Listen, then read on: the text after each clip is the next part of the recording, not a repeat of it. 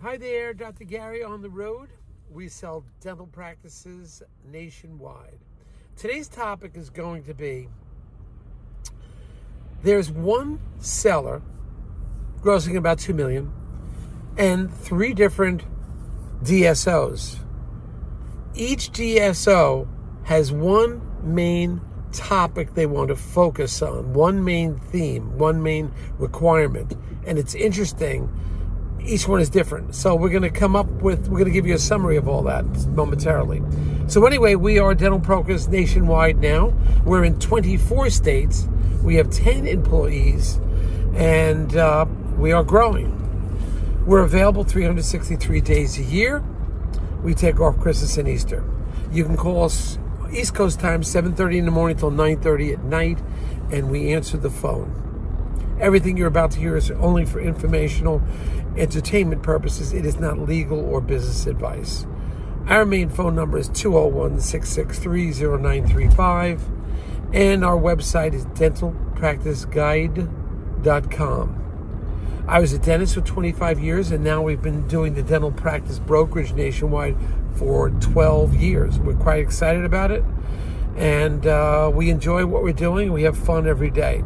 If you're a larger practice and thinking about selling to the DSOs, please give us a call. They'll pay for our commission, and under certain circumstances, we can also get your legal fees reimbursed at closing based on certain criteria.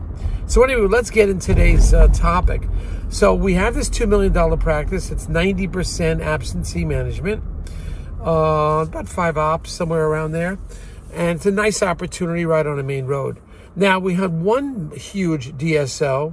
Their focus and their main question was, because the doctor's only doing about a small percentage of the work. The seller has associates that are great associates that are doing the remaining 90% and with hygiene. The main question, the main theme from the first DSO was, will the associates stay on and purchase stock if they're given the opportunity? They are looking for somebody that will absolutely purchase their stock, which is a great opportunity, by the way, because it's a big company. Will they purchase the stock? And which means it'll cost them some money out of pocket, but the DSO will help them with the remainder. How much? It could be like $150,000, $200,000, of which half of it the DSO will finance. So will the doctors engage in that? That's their theme. They want that answer before they go any further. The next DSO, their theme that they're focused on is the space next door going to be available? Because there's presently 4 + 1, 5 ops. They have to have more than 5 ops. They want that question answered. And they want us to talk to the adjacent doctor next to the present seller. They're not going to move forward. If they can't get about 8 ops, they're simply not moving forward. That's all that they're focusing on right now, is getting more ops. It's the only question they're asking right now. Obviously, they'll get into a situation where the sellers, with the associates, will have to sign contracts, but not necessarily buy stock. But that's their focus. Now we move on to the third one.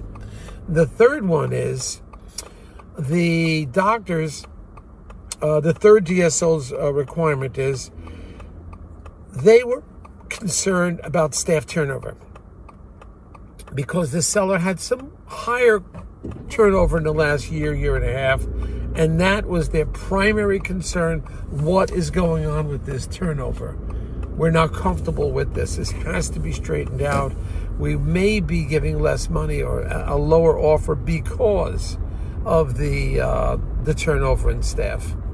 So it's interesting. You have 3 different DSOs, 3 different focus, 3 different theme, 3 main questions they want answered. And so there is no simple formula when, evaluating a practice and trying to, put it out in the open market. It's always something different. And when you say, what is the price of a practice, it has variables. Now, the one that was concerned about too much staff's turnover, they're adding more of a risk factor to the offer that they're going to put in. So that offer is not strictly based on EBITDA, but rather what is this about the staff turnover? What can we do? What can we stabilize? How can we have assurances that the staff turnover will be minimized? And the others, as I've mentioned to you already.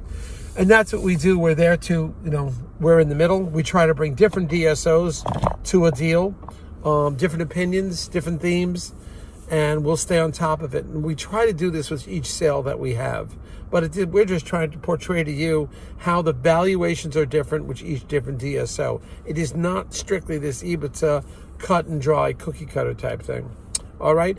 Remember, we're always here for you. Call us. Our phone number is 201-663-0935. Dr. Gary, thank you for listening.